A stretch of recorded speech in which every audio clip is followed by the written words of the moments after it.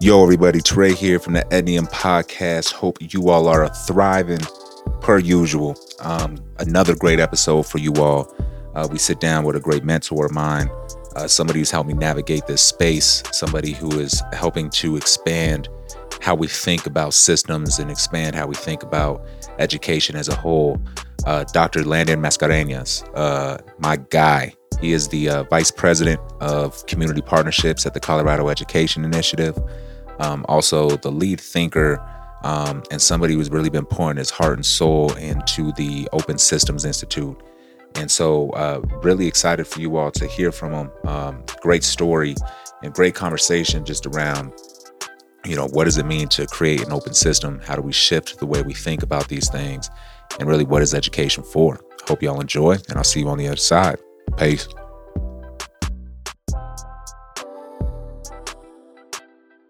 And we live. We're live. What's up, man? What's going on? We made it in here. We made it in. A sea of green was in our way. A sea of green took over downtown Denver, but now here we are. Here we are. We always make it through. How you living? Man, I'm doing good. It's been a beautiful week. The weather's changing, a little warmer. Yeah. I love that. Springtime in the Rockies. Like flipping on us, though. That's right. You know what I mean? That's right. Yeah. Keeps you on your toes. On your toes. That's Colorado, man. Yep, 100%. 100%. Yep. But life good, though? Life is good. There's a lot of things to appreciate and enjoy.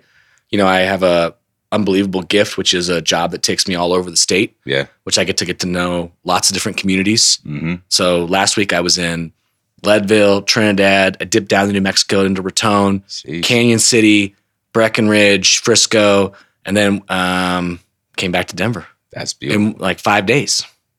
You spent a lot of time in the car. Spent a lot of time in the car. What do you do on those drives?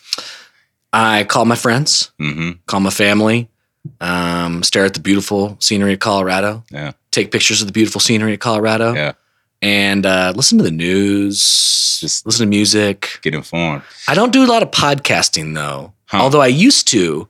But I feel like the news is so intense these days that I feel like I'm living it. Like I want to hear what's actually happening in the moment. So I need to I need to carve out more time to listen to your stuff, other national folks who are doing really good exploration of some of the big concepts right now. Yeah, man. Just conversations. That was kind of the hope of the podcast is I feel like the news and a couple of reasons why we did this podcast, as you know, so much of sound bites we hear, you know what I mean? We only see this kind of massive, no, these are real people that are working in these things that have real ideas that we can explore and mostly find common ground on more things than we couldn't otherwise, because it's not good for whatever the news cycle or your Instagram post or your Snapchat thing. So yeah, I'm excited for it. We got to get to listen to podcasts. My kids called me old the other day because all I listened to was sports podcasts and news podcasts. They're like, "You're washed up, Dad. It's over." Well, I'll never forget, actually, the first time I ever heard the word podcast was in the year 2005 or 2006. And I was teaching down in New Mexico on the Navajo Nation. I was working in the after school program. And this guy I worked with was like, "You should get a mic and get a podcast together for that thing." And I was like, "What's a podcast?" I feel old when you say that because I'm like, it's been a minute. It's inception. It's been a minute, you know? But the drive thing, man, it's where the pandemic actually hit me was I didn't realize how much of my processing I did in the car. Right. You know what I'm saying? So anything from writing to just thinking through to being in the house. I love my house and I love my family. Mm-hmm. But it's not a place for quiet. No. You feel what I'm saying? With all the kids and everything. And so I'm I think that's probably part of the reason why every time I talk to you, you hit me with something damn, yeah, I didn't think about that. Well, you hit me with that too, man. Some of our best conversations have been when I'm driving. Mm-hmm. I feel like I remember those conversations. I remember where I was driving up to Idaho Springs or Breckenridge or wherever it was, or driving through to Southwest Denver or whatever. I have memories of the conversations in the moments and the places that they are. And I think that when we're in the same place all the time, having conversations, it doesn't stimulate the senses and the ideas that are possible, I think. Yeah, there's definitely something there. Yeah. There's definitely something there. But tell the world who you are, man. Let's tell the world who we're talking to and who they get the pleasure of listening to today. So my name is Landon Mascareñaz, and this is where it gets really exciting to have this conversation because we're right downtown here in Union Station. Yep. I grew up in Colorado and California. I came to Colorado when I was 12, left when I was 18, went to college in Oregon, lived in New Mexico for quite some time, about 7 years, went back east for school, and then came back to Colorado in 2014, which is crazy to think that's 8 years ago now. Yeah. It'll be 8 years in Memorial Day when I came back to Colorado. That's crazy. And I'm happy to talk about anything else, but that's a little bit of the kind of the places and that I've kind of found myself in my life. I've always wondered this about you. Like, what do you think is the thing that really, when I talk to you, there's an insatiable curiosity and there's a very deep level of commitment, obviously, to community, and we'll get to some of the actual work. But like, through your upbringing, have you ever like reflected on like, what is the thing that actually built that in me? What actually kind of got me going on that? Yeah. It's I've always been a curious person. My dad has a story where I was probably like 4 or 5 years old and I was like following the San Francisco mayor's race. Really? At that point, we were living in the Bay Area. Yeah. And my dad was like, "What are you talking about?" I apparently was like talking about who this person was and who was running. And I remember the 88 election where Dukakis versus Bush. And I was at that point 5 years old. Yeah. I remember that. And I've always had like a real interest in politics, community, and just the world and the universe. I sometimes tease my parents because my parents are both very curious people. My dad reads a lot. My dad loved Jeopardy. Yeah. My mom is an educator. She always loved reading. My mom's maybe a little bit more on the like education, spiritual side. My dad's much more on the like history, management side of my life. And I feel like I kind of hold both of those in my life. But Star Trek was a big part of it too. I got to give credit where credit's due. Yeah. I remember watching my very first Star Trek movie when I was in first grade, Star Trek V, The Final Frontier. And it just opened my brain to space and the cosmos. And I just like really never stopped at that point. Yeah. That's crazy. 5 years old, following the mayor's race. Yeah. That's wild. I wasn't even aware that we had what a mayor was, I think, until like high school. You know what I'm saying? Like that's, prodigy. I was just like, apparently was really into politics as a young kid. I don't know. It was something weird with that. Is there something you think that like, because I know I haven't really watched Star Trek that much, but I think I know enough to know that it's bigger than the spaceships and shit. It's the, I guess like the conversation around like how, I guess like systems operate. Am I right in that? Like, yeah, I think at its core, Star Trek is really different from Star Wars. Because Star Wars is kind of about this like epic opera battle between good and evil throughout the galaxy. Star Trek is at its core a story about friendship. It's a story about humanity overcoming its worst instincts. And it's about humanity being in partnership with all races of the galaxy to explore. And that notion, which was kind of created by Gene Roddenberry back in the 60s, first interracial kiss on TVs on Star Trek. Really? Yeah. The first woman's the second officer, but then NBC tells them can't do that. I mean, Gene Roddenberry was committed to showing a vision of utopia that he thought humans could get to, that he particularly believed after his experience in World War II. Really? And so he believed that after World War II. He essentially believed, and he actually thought this in Star Trek explicitly, that there would be another war, a World War III. And then this is going to get deep into Star Trek. Maybe we go there, but that there would be a World War III, and it would start in like the late 2020s. And it would, and after that, Earth would be in a pretty bad place. But then from that, we would unite. It would require us to. It would finally convince humanity to come together. Oh, shit. I hope it don't take that. I hope it doesn't take it either, especially in these ominous times we're in right now. Yeah, bro. This is some scary stuff. I think I have a correlation then to your Star Trek and Star Wars. Mine is Naruto and Dragon Ball Z. Now, I got a lot of hate because I said I like Naruto better than Dragon Ball Z. Because in the same way, like Dragon Ball Z is, there's a clear bad guy, there's a clear good guy. We're having this battle, we level up, we have these whatever. And Naruto is more this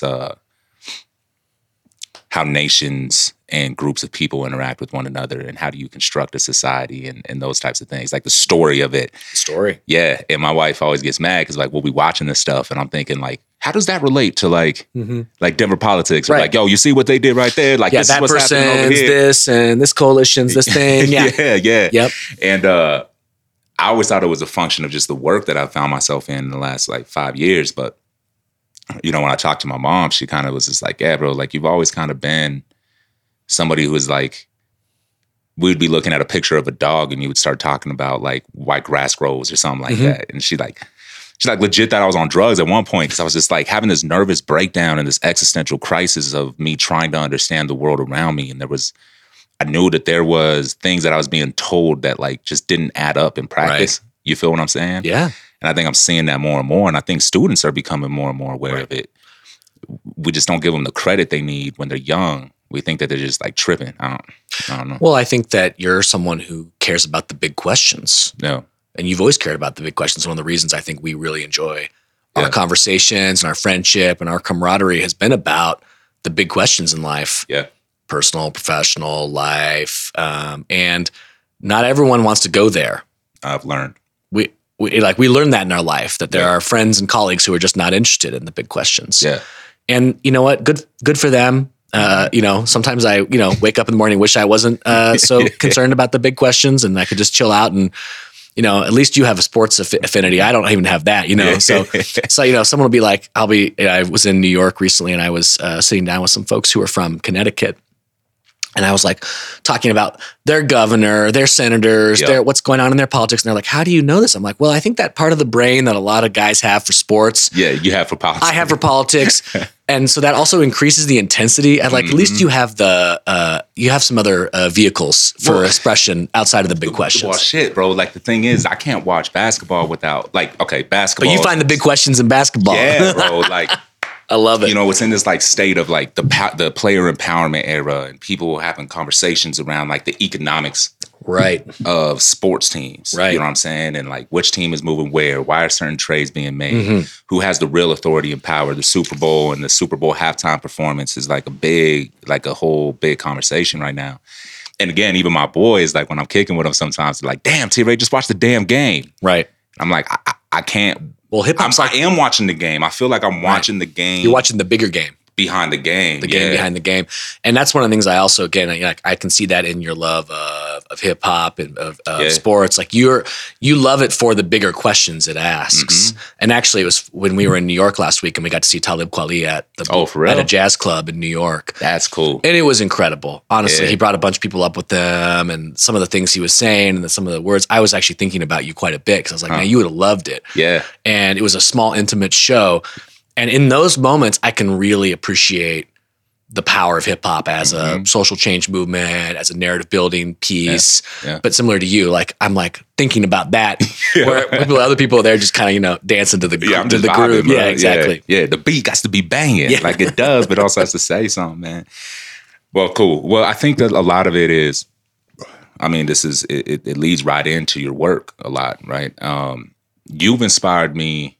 Shit, since like the day I met you. I remember we had this like interesting conversation at Starbucks, and probably a lot of espresso. yeah, my man was like, "Let me get 2 espresso shots and down them." I was like, "Goodness, all right, he's moving." But more than that, man, like it was the first time in that space because like I always tell everybody, I kind of got slapped in the face with the politics of education, and I remember asking a lot of questions that weren't being, that were kind of being received. Like, how do I explain this? I felt like I entered into the space, I had questions, and I was being told, sit down, shut up, be lucky that you're in the position you're in. And I think you were the first person that was like, nah, fuck that, ask those questions. Like those questions are real. Like, here's why this thing is set up for us not to ask these questions. Right. You feel me? And so like I've always appreciated that because I think that conversation from there, along with some others and a lot of other, really good people in my corner, like allowed me to take the types of steps that I took, and move in the way that I've moved. I guess without fear. You know what I mean? You did that for me, man. And so. And I really appreciate that. That's beautiful. And I think that's in a lot of ways what I think you're trying to do with open systems and like really try to figure out how do we create a new dialogue? How do we allow people to like walk in what they need? So if you can for us, like frame open systems for us a little bit and what you're hoping to like move out of it. Yeah. Well, that means the world to me to hear you say that, man. The feeling's really mutual. I mean, there's few things in life that are as powerful as when you come across people who are attuned to the same vibration you are, or asking the same types of questions from a totally different vantage point. Yeah. But that through that mutual respect and admiration, you can actually start to get to some deeper stuff. And you teach me a lot about what it means to be fearless and to live the life authentically that you want. And I think through your fearless living right now, which I'm so inspired by Ednium and the podcast and the way you just dug into some of the most intractable parts of ed politics in Denver, which are not exactly full of gratitude. Yeah. You remind me why we have to be fearless. And so I appreciate that. Man. Yeah. It's very true, man. I mean, again, because we need to be reminded by the people we love and we are around in our life, like the value of moving into those spaces. Yeah. So I want to return that with reciprocity to you. And I want to also begin with a story about when I left New Mexico in 2012. And my experience there was that a few things were true. One is that the fundamental kind of structural dynamic that I was experiencing when I taught on the reservation, when I worked in indigenous education, when I worked in New Mexico education politics, was that there was something fundamentally misaligned between the structures of systems that were operating and the communities they served. And I couldn't get that idea out of my head because I always felt like the best ideas would crash on this idea of like, we didn't do enough family engagement. We didn't do enough community buy-in. Yep. And that kept me wondering like, well, what does it mean to do that well? Yeah.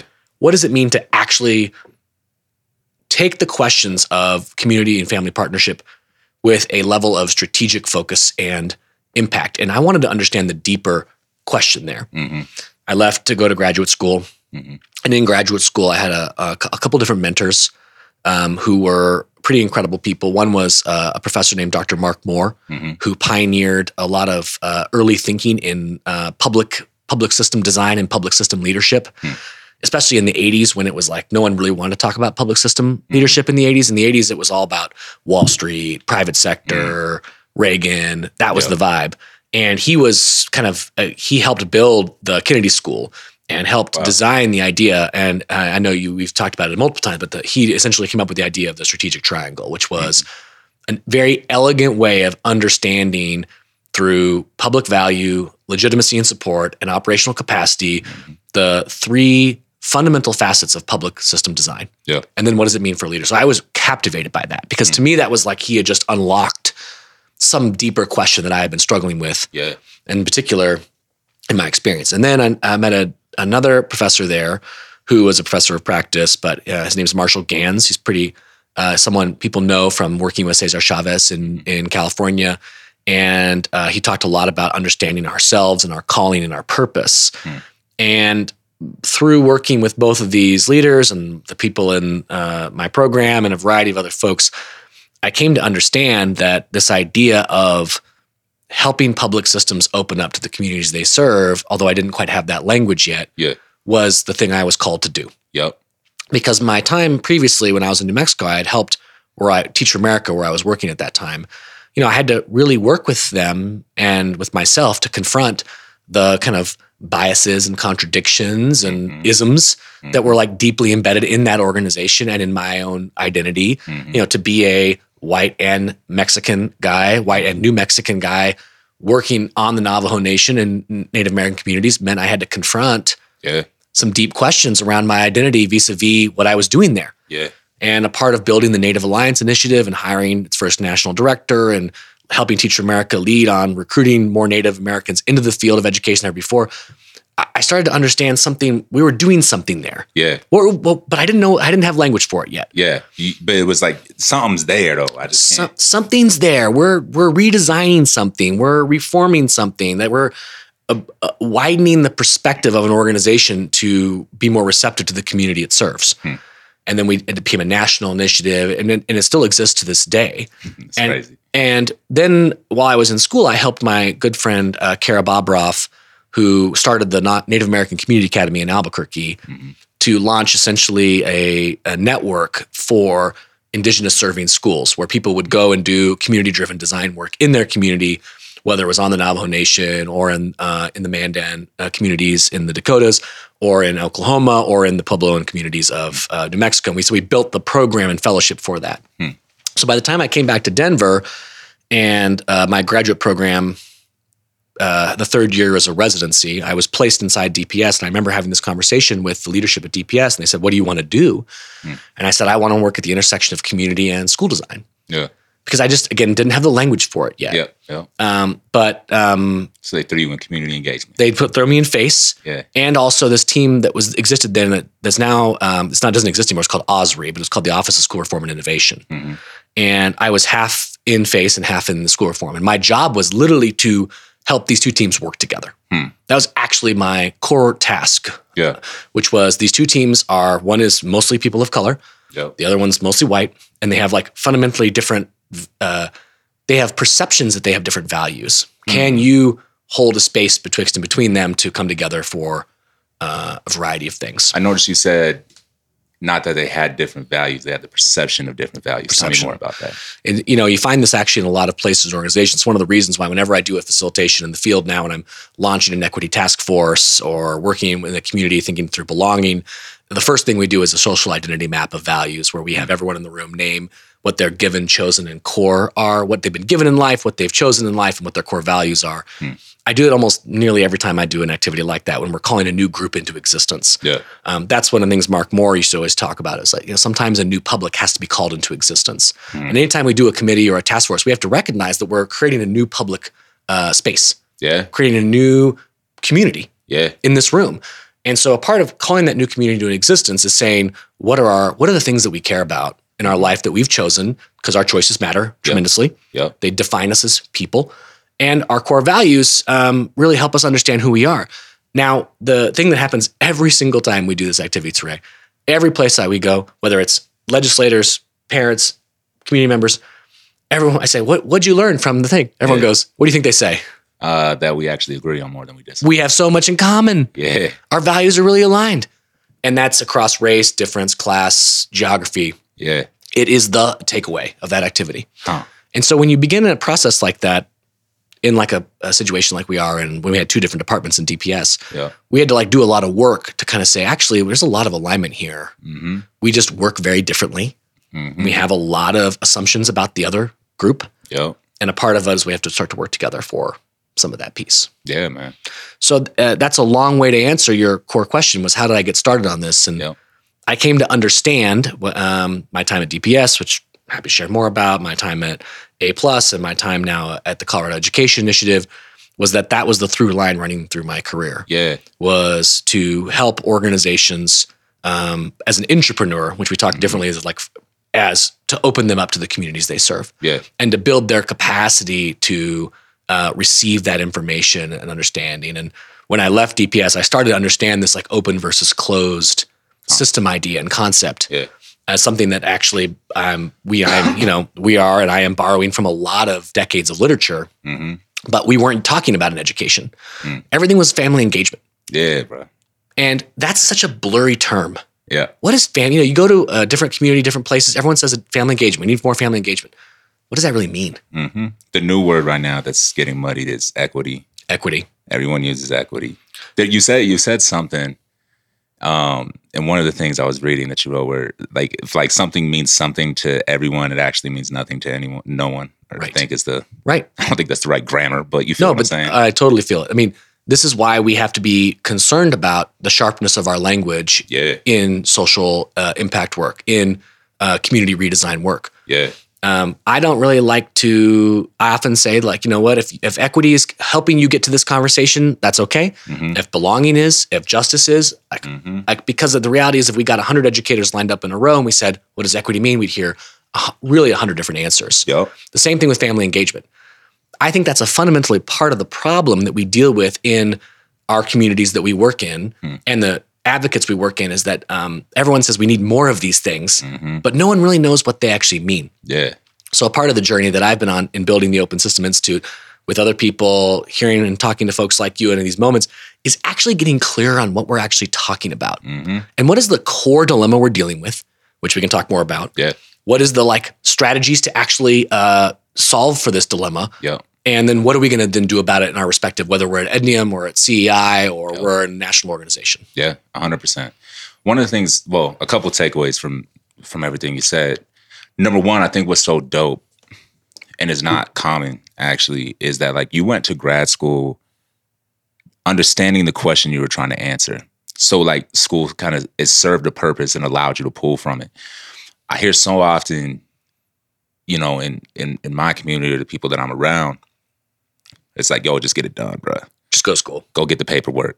Right. Don't matter. Just go get the paperwork because that's going to be your like thing. And it's matched with, to get to the point of the core, is like, we've been going around and we're about to start these school-based design lab things. And we've been asking and we talked to like the school leaders, the counselors, the students. Nobody seems to have a solid understanding as to like, we don't have a common definition of success. Right. Nobody really knows why we're doing this thing we call school. And I specifically say school as opposed to education. Right. I think those are two separate things. They are totally separate. You know what I'm saying? Yeah. And so we keep hearing from educators themselves that like, they're like, I don't even know what an A means anymore. You feel me? And like, when you talk to students, they're like, well, I'm doing this because I've been told I have to. I don't have a core thing that I'm trying to solve for, whether that be internally, because I don't have time to deal with it internally because I'm spending all my time doing all these checkbox things. And a part of me starts to feel like, is the core the fact, Josh Scott says this, and he's going to be on here, but he gave me this language of, we don't have a shared positive vision for the future. Right. We don't know what the destination is. How do you feel about that? Because it's been something that's in my mind lately. I think it's very true. And I think I wrestle with whether it needs to be different. But rather, actually, our systems are the things that needs to actually get with it. That the idea is that like what Teray wants and what Landon wants and what Jennifer wants and what Josh wants are actually going to be different things in life. Yeah, yeah. And that actually we have to embrace this idea that a part of the unwinding of the past 50, 60 years in American society and global society is that we have a more varied idea of what success and individual life looks like. And that comes with a lot of power for us individually. But I think we all feel the loss of the coherence and cohesiveness of the social mores that were very clear about this is what you do. Yeah, yeah. So I think instead of saying we need to get to like this shared definition of success, because I think that would eventually just put us all back into boxes, we need to design systems that are willing to take us on whatever journey. Allow us to explore that question. Right. Allow us to explore the question and succeed in no matter which way we want to do. And fundamentally, I believe that is what we have to do with our modern society and the systems that we're a part of. We have to redesign them with communities. We have to move them from closed to open so that folks who never had a chance to be in the design process for these institutions, because they were built before our grandparents from an ideation standpoint, we have this opportunity now to reimagine and redesign them. And a part of that, I think, and again, I'm in a lot of these conversations with communities around the state, it has to do with individual goals and aspirations. Yeah. People want to build systems now that it will allow every kid the chance to do whatever they want. Yeah. I want kids to be able to know what that question they're asking is. Right. You know, I think, part of Ednium's thing is that we want people to be able to define and achieve success for themselves. Right. And maybe that's the core definition. Is like, do you know what success is for yourself? Have you been able to identify that for yourself? And like, have you put yourself in a position where you have options to where that can expand, right? It's less about the how, small how, big what. Big what. Big what. I like that. Yeah. Yeah. 100%. And then back to I love the strategy around, all right, how do we like build these core values and beliefs, and how do we kind of start from a place that we're actually kind of aligned? I've been thinking about this a lot around like, we say we want community involvement, we say we want co-creation. We had this experience early on in Ednium where I was like, I bet, like what we're going to do is we're going to get a bunch of alumni and we're going to place these alumni on these committees, all the things that are going on in the district. And like that seemed to be the game plan. This was early on in our existence. And so that's kind of how I like saw this feel like everyone's fighting and vying to get on these committees for whatever reason. We got someone on there. We patted ourselves on the back and felt like it was a success. I get a call from dude, and he goes, "Hey, I don't know what the hell I'm supposed to do here." And I said, "Word, why?" He's like, "Well, I don't know. They just sent me this like 10-page document, and it's Wednesday night. The meeting's Thursday afternoon. Right.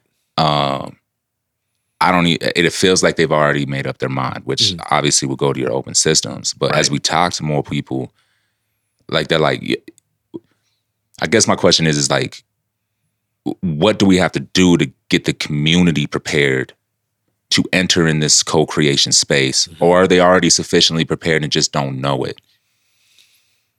Man, I think that is such an important question. This is why I love you, man. We just go to the big stuff. I love it. So let's like, again, let's like zoom out just for a second and then like come back. Let's back into your question. The question of closed versus open systems is a question of fundamentally democracy building in our society right now. And so I think we have to like name that and say a part of the thing that we're building is the democratic apparatus to be able to respond and actually do stuff with the communities it serves. That has atrophied over decades.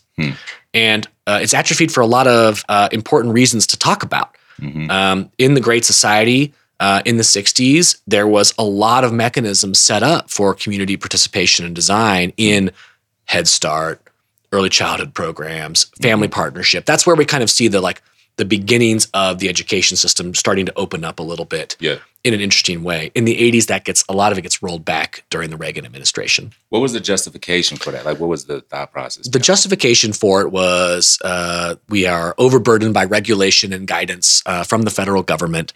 Reagan says in his first inaugural, government is not the answer, it is the problem.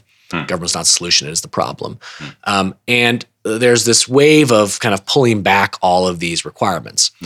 Now, the Republican Party finds its way back to that in the late 90s, early 2000s with George W. Bush, No Child Left Behind, where we have Title I parent meetings again. But it's really, when we think about the spectrum of partnership, it's really more in the inform category. It's not in the partnership to empowerment side of the spectrum. But it's like, you're in a bad school, you got to know that. And I think a part of the market theory of action, the theory of going in with like a lot of market-based reforms, was that would then provoke parents to make a set of three choices: exit, voice, or loyalty. I'm either leaving, I'm either going to use my voice to try to fix something, or I'm going to stay no matter what. But at least they have the information. So what we have to do in building an open system and helping move systems to building different types of mechanisms is we have to throw out a lot of the old way of doing this. Because when I hear that story from your guy on the committee, I'm like, man, I can imagine exactly the situation. The committee's probably meeting once a month. They're showing information that's highly tailored, and they're not creating context for real discussion, debate, and decision-making. And a part of what we have to say is that way of doing committees and task force is broken. It's not working for anyone. It's not working for the system. It's not working for the people. It's not actually creating opportunities for real co-creation and co-production.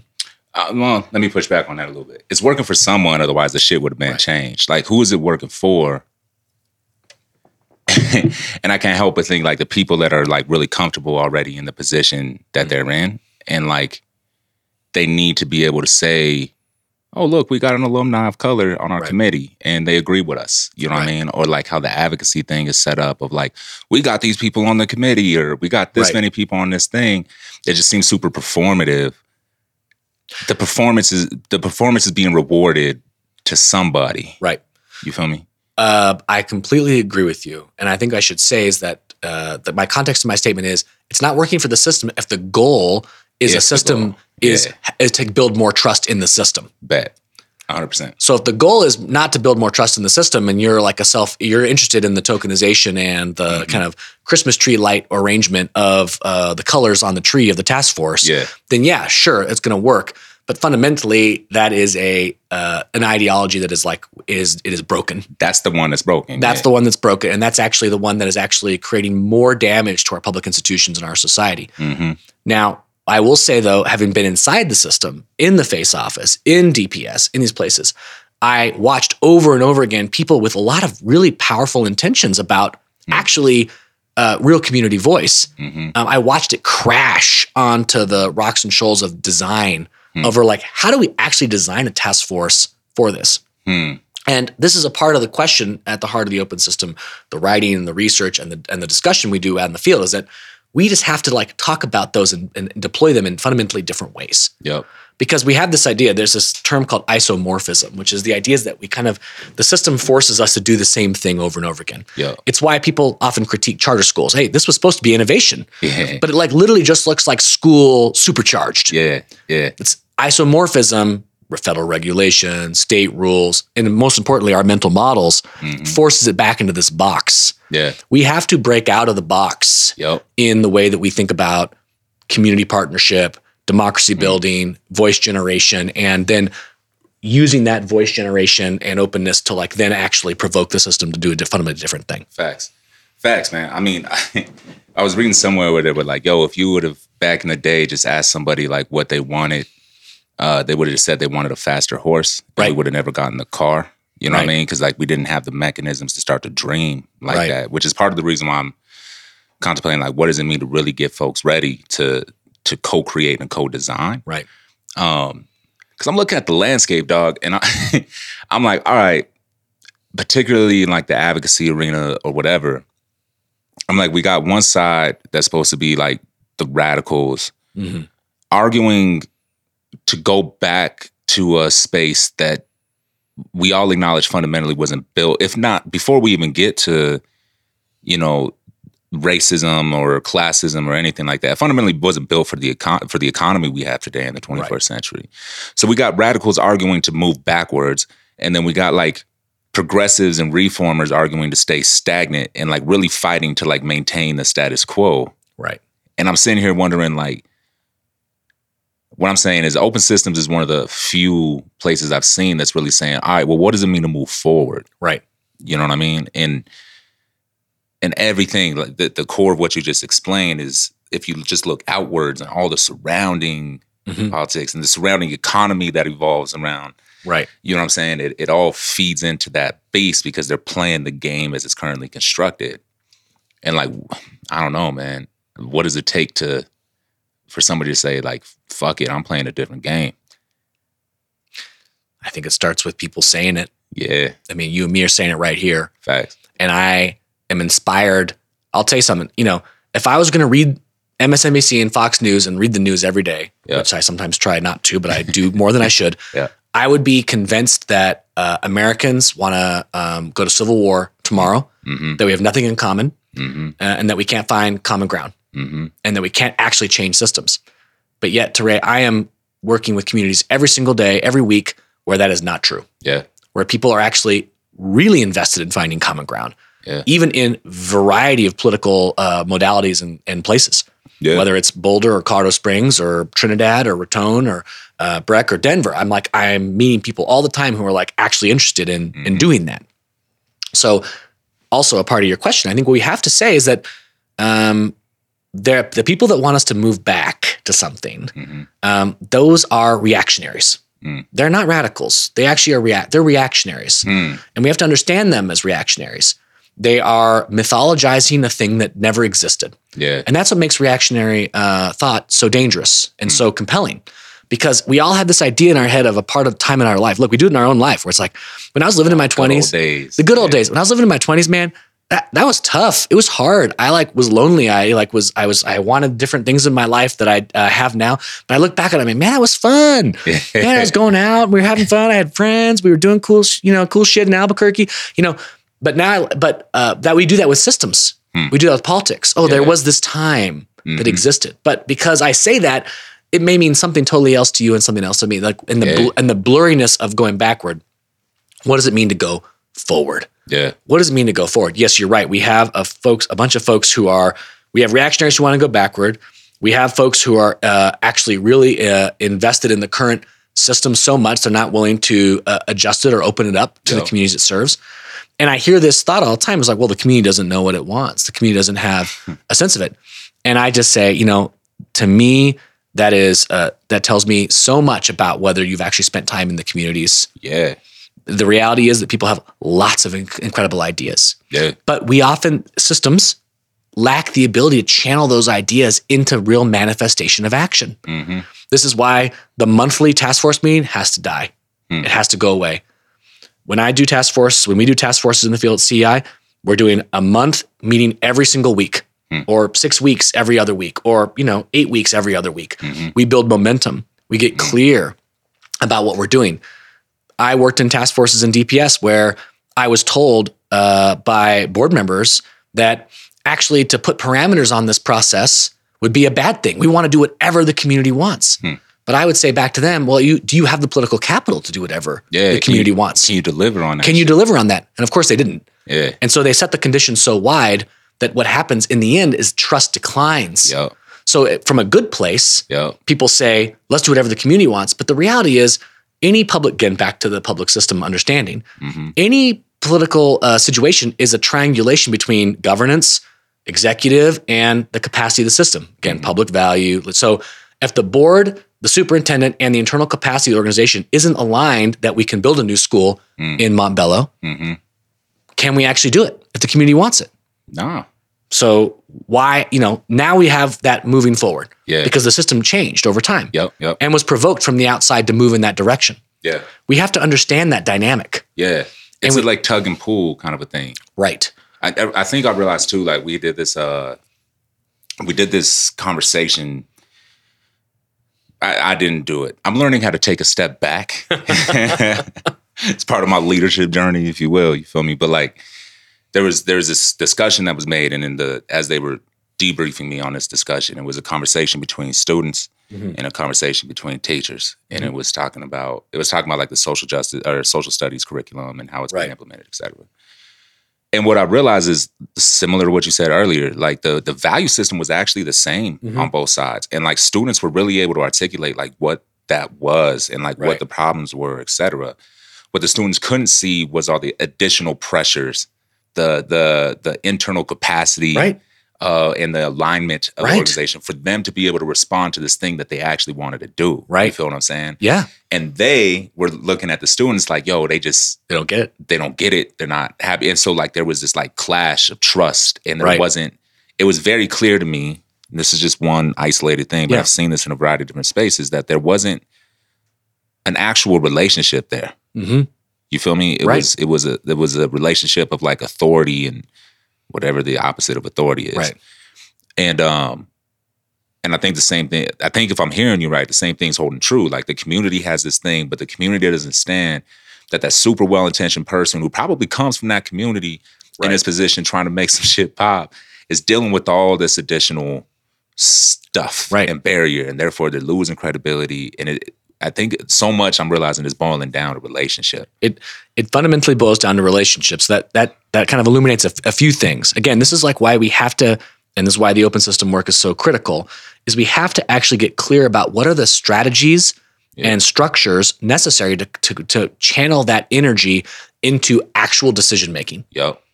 That's critical, because a task force is useless if it doesn't actually channel back into different decision making inside the system. Yeah. So we love doing task forces, but how do we get people on those task forces? Mm-hmm. Back to this question you had about like who gets to be there.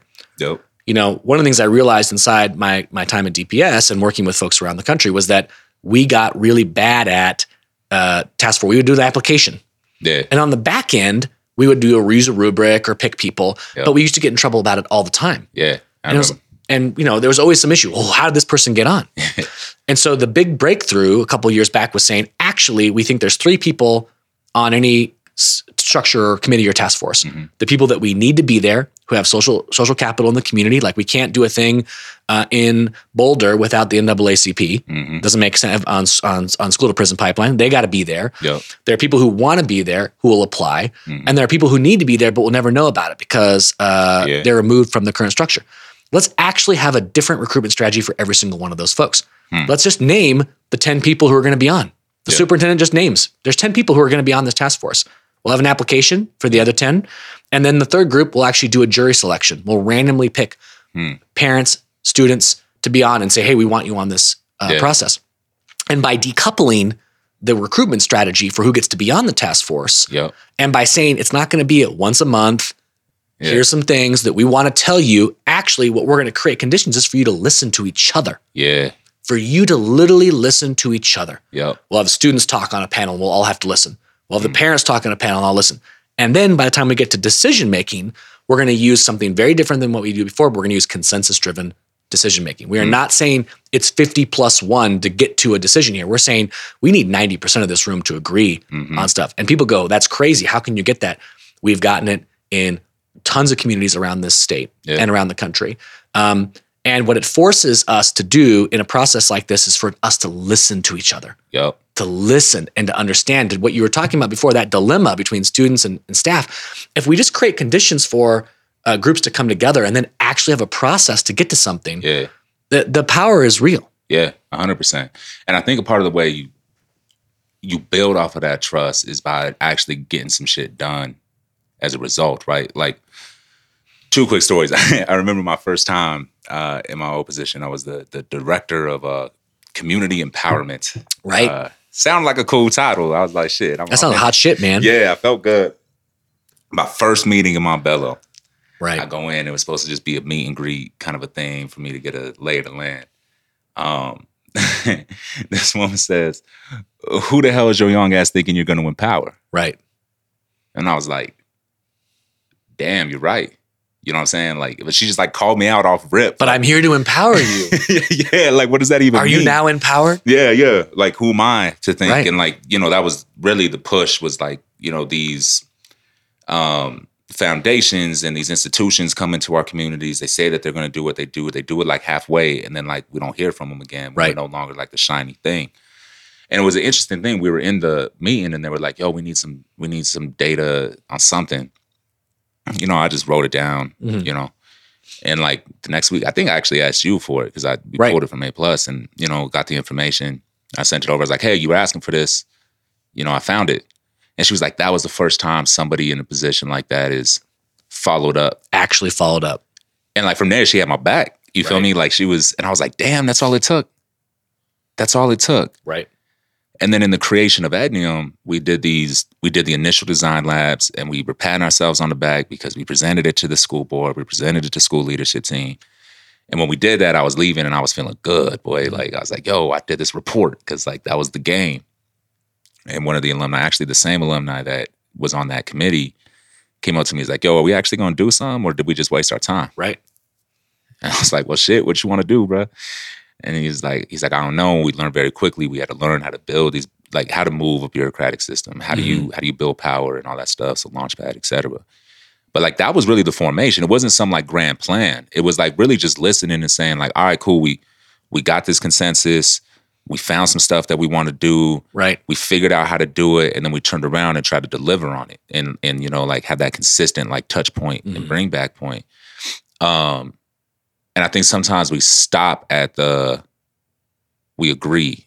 You feel me? Right. So the first thing I said after I got that debrief was like, well, what's the low-hanging fruit that we could demonstrate that conversation resulted from something? Right. Because otherwise, if I'm just showing up, and I can feel good all I want, bro, but if I don't see no change, then like, what am I doing? Right. Well, and this is to kind of pull in some open systems language that we use, is that's moving from co-creation to co-production. Yeah. And we are really good in, I would say, the social justice and kind of left of center community and in education and co-creation. Yeah. If we're good at co-creation. Usually we're not, to your point. We usually just kind of like fake it. But people say, oh, we created this awesome idea. No, it's different to then actually move into production of that idea with collaboration and connection with the communities you're serving. Yeah. That's harder work. Yeah. Because that's actual long-term system redesign work. We can always pull a design team together to come up with a new way of being. Again, actually most people don't do that. But that's the first step. Yeah. But then to actually move into, we're going to shift the operational capacity of this organization in a new way. That's really hard. And it takes time. It takes time. Yeah. And the older I get, the more I have appreciation for how long it takes. Yeah. And I also have more appreciation for how big of a win like 1 or 2 shifts are. Because we also have, again, we're impatient. Yeah. We want the world to change. Yeah. We're getting really anxious. We're watching a lot of tragedy around COVID and global geopolitics. And we say, there's so much we have to change. Well, but actually, like, if we can take short, sustained bursts of hits and shifts systems toward openness over time. Yeah, we might hit that like tipping point. If we can land the blow. Yeah. You and I have talked about this a lot. The best idea is that the system inside and the system outside come together and decide what's the one thing they're going to do together. Yep. And that shifts, like what Ednium did with financial literacy. Yeah. To me, that is a textbook case of a power play open system move. It essentially worked both inside in the internal environment and the external environment to come together to agree on like one big thing that it was going to change. And then over time, what it does is it convinces people inside the system that there's nothing to fear from doing that work. Yep. And it actually builds more trust on the folks outside of the system that change is possible. That thing can happen. Yeah. Right. Yeah. And like, as we're doing this financial literacy thing, like this is the thing. This is part of the reason why, I always get accused of not celebrating enough, et cetera. But I'm like, yo, the next step is this co-production, the co-implementation. And like, that's where we're at right now. Like this thing ain't done. And that's hard work. It's hard and it takes time. And so it's like, but then you have these other like external things. But what's the next thing? Right. Anyone's going to do? What's this thing? What's that thing? And a lot of that work isn't going to happen in public like that, right? Like it requires. For too many people, implementation is not sexy. Yeah, it's not sexy, but that's where the growth happens. You know what I mean? That's where the real change occurs. That's where the rubber hits the road for students in Denver. Yeah, 100%. Or students in Boulder or Frisco or wherever. It's actually doing the shit. Right. You know? It reminds me of like, I see a lot of times like in the hood, like,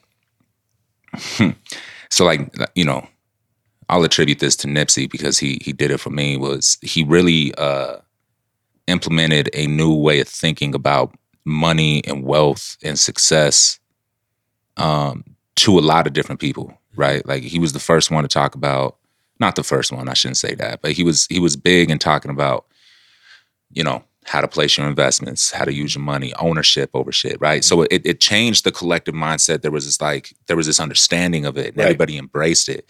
But then I see people like on Instagram, if I flip through their stories, it's a Nipsey quote about like, yo, reinvest in the hood and buy your thing.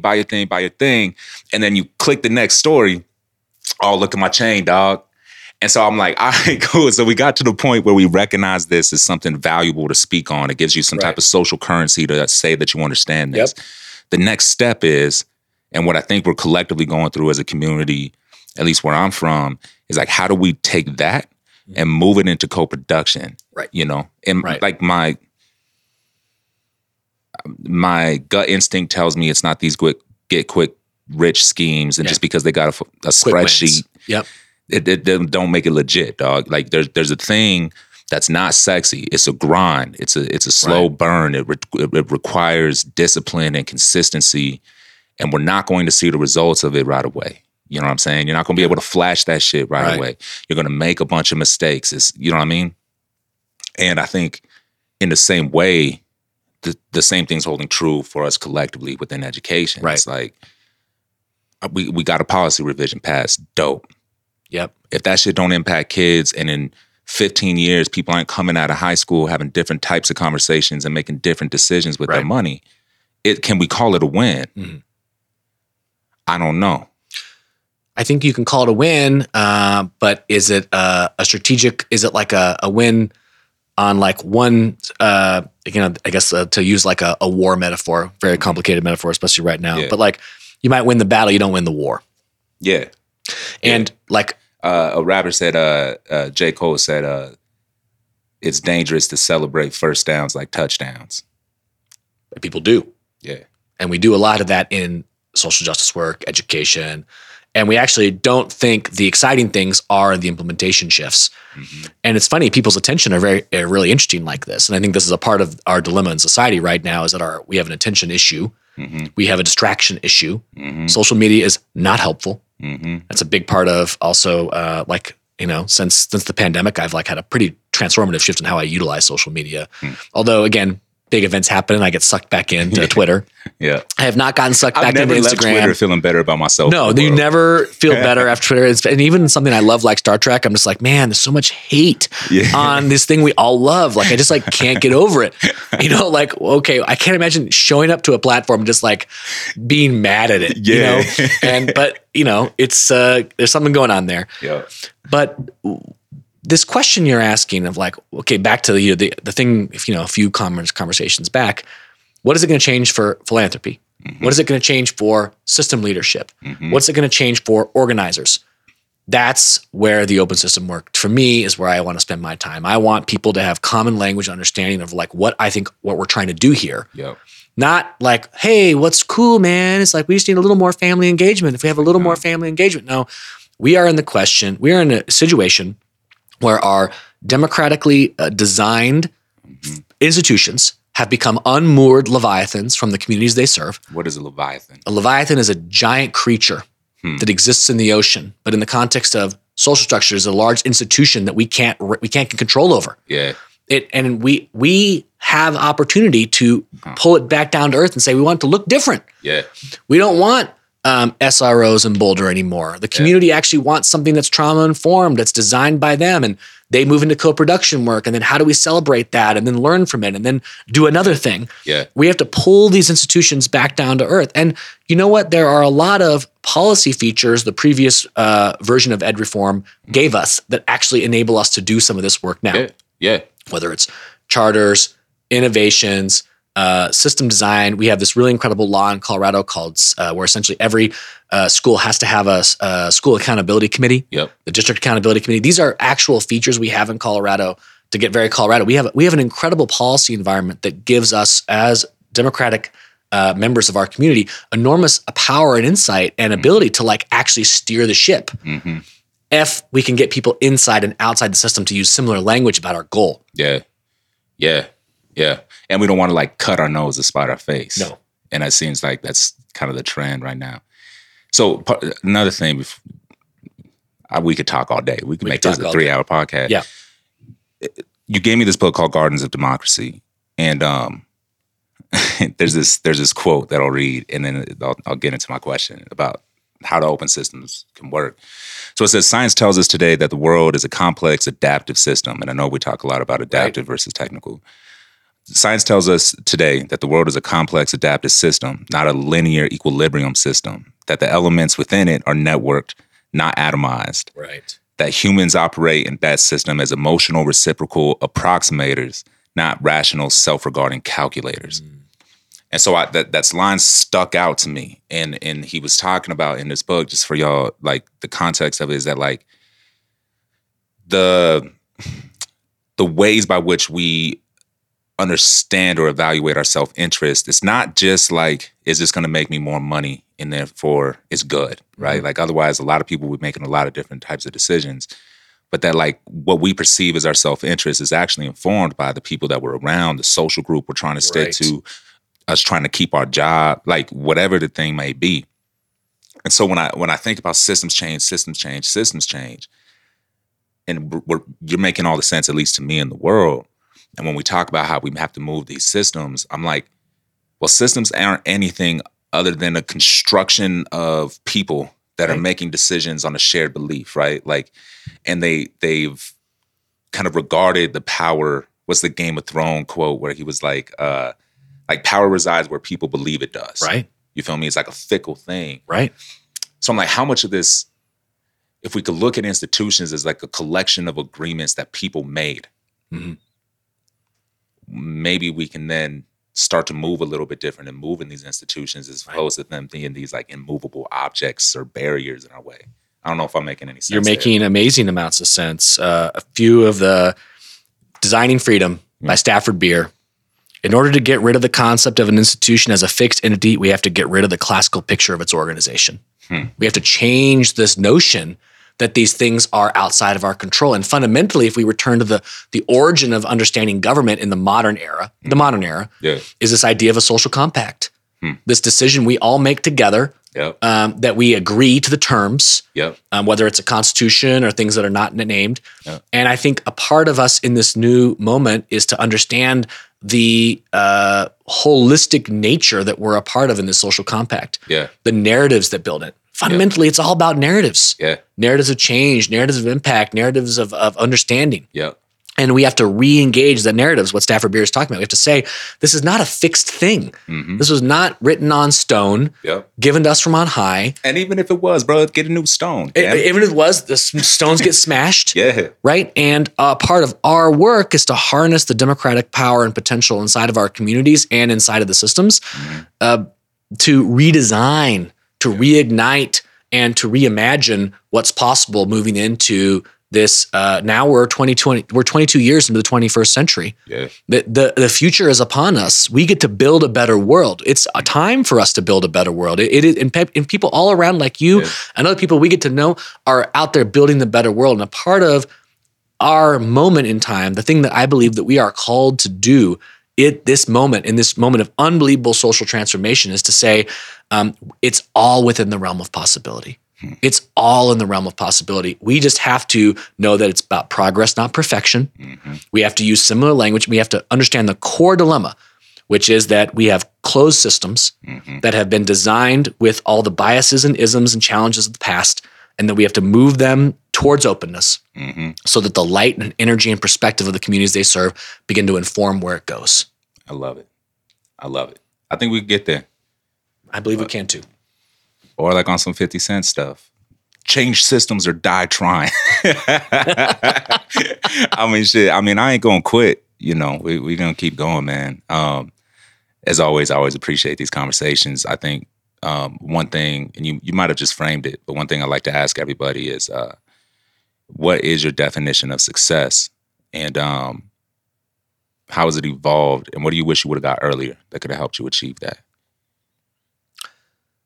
Well, what I wish I would have gotten earlier, is to not worry so much about things that are outside of my control, but to accept them, accept the place that I was. You know, there's a quote from Emerson that I quote almost daily. It's trust thyself. Every heart beats to that iron string. Accept the place divine providence has found for you, the society of your contemporaries, the connection of events. Great men and women have always done so and confided themselves childlike to the genius of their age, betraying their perception. The eternal was stirred in their heart, predominating all their being. And we are now men and women, not cowards fleeing before revolution, but redeemers and benefactors to advance and advance on chaos and dark. And I've been saying that quote for a long time in my life. But I think every year I understand it more deeply, which is that we have to trust the moment we're in, trust the power and potential that we've been given, and understand that our work is to understand that there's a brilliant, huge universe out there that we don't have control over, but that we have control over how we react to it in our own lives. And the older I get, the more important that becomes, both to understand how much radical agency I have to react to the world and to build a better life and to build that better world, but that I have no control over other things. And that life exists at that hinge, the hinge between what we can do and what the universe gives us. I've been struggling with that heavy lately, man. I don't know if I'm struggling with it or as much as I've come to acknowledge it, and it's forcing me to change my frame of thinking.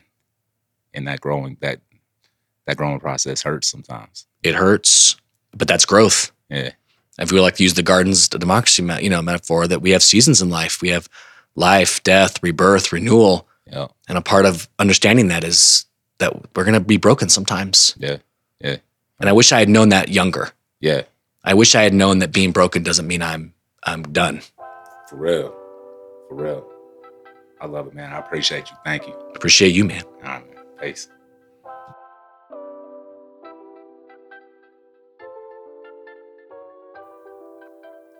All right, y'all. Hope y'all enjoyed that conversation as much as I did. We will be seeing you again next week with another great guest. And, I really encourage folks to have conversations about this stuff. If it sparks something in you, have that conversation, whether that be in your workplace or, with the folks that you're dealing with on a day-to-day basis. We would love to hear your all's voice. Feel free if you have any questions, if there's anything that you want us to kind of cover. ednium@ednium.org is the email address. And as always, check out our website at ednium.org. And I'll see y'all next week. Peace.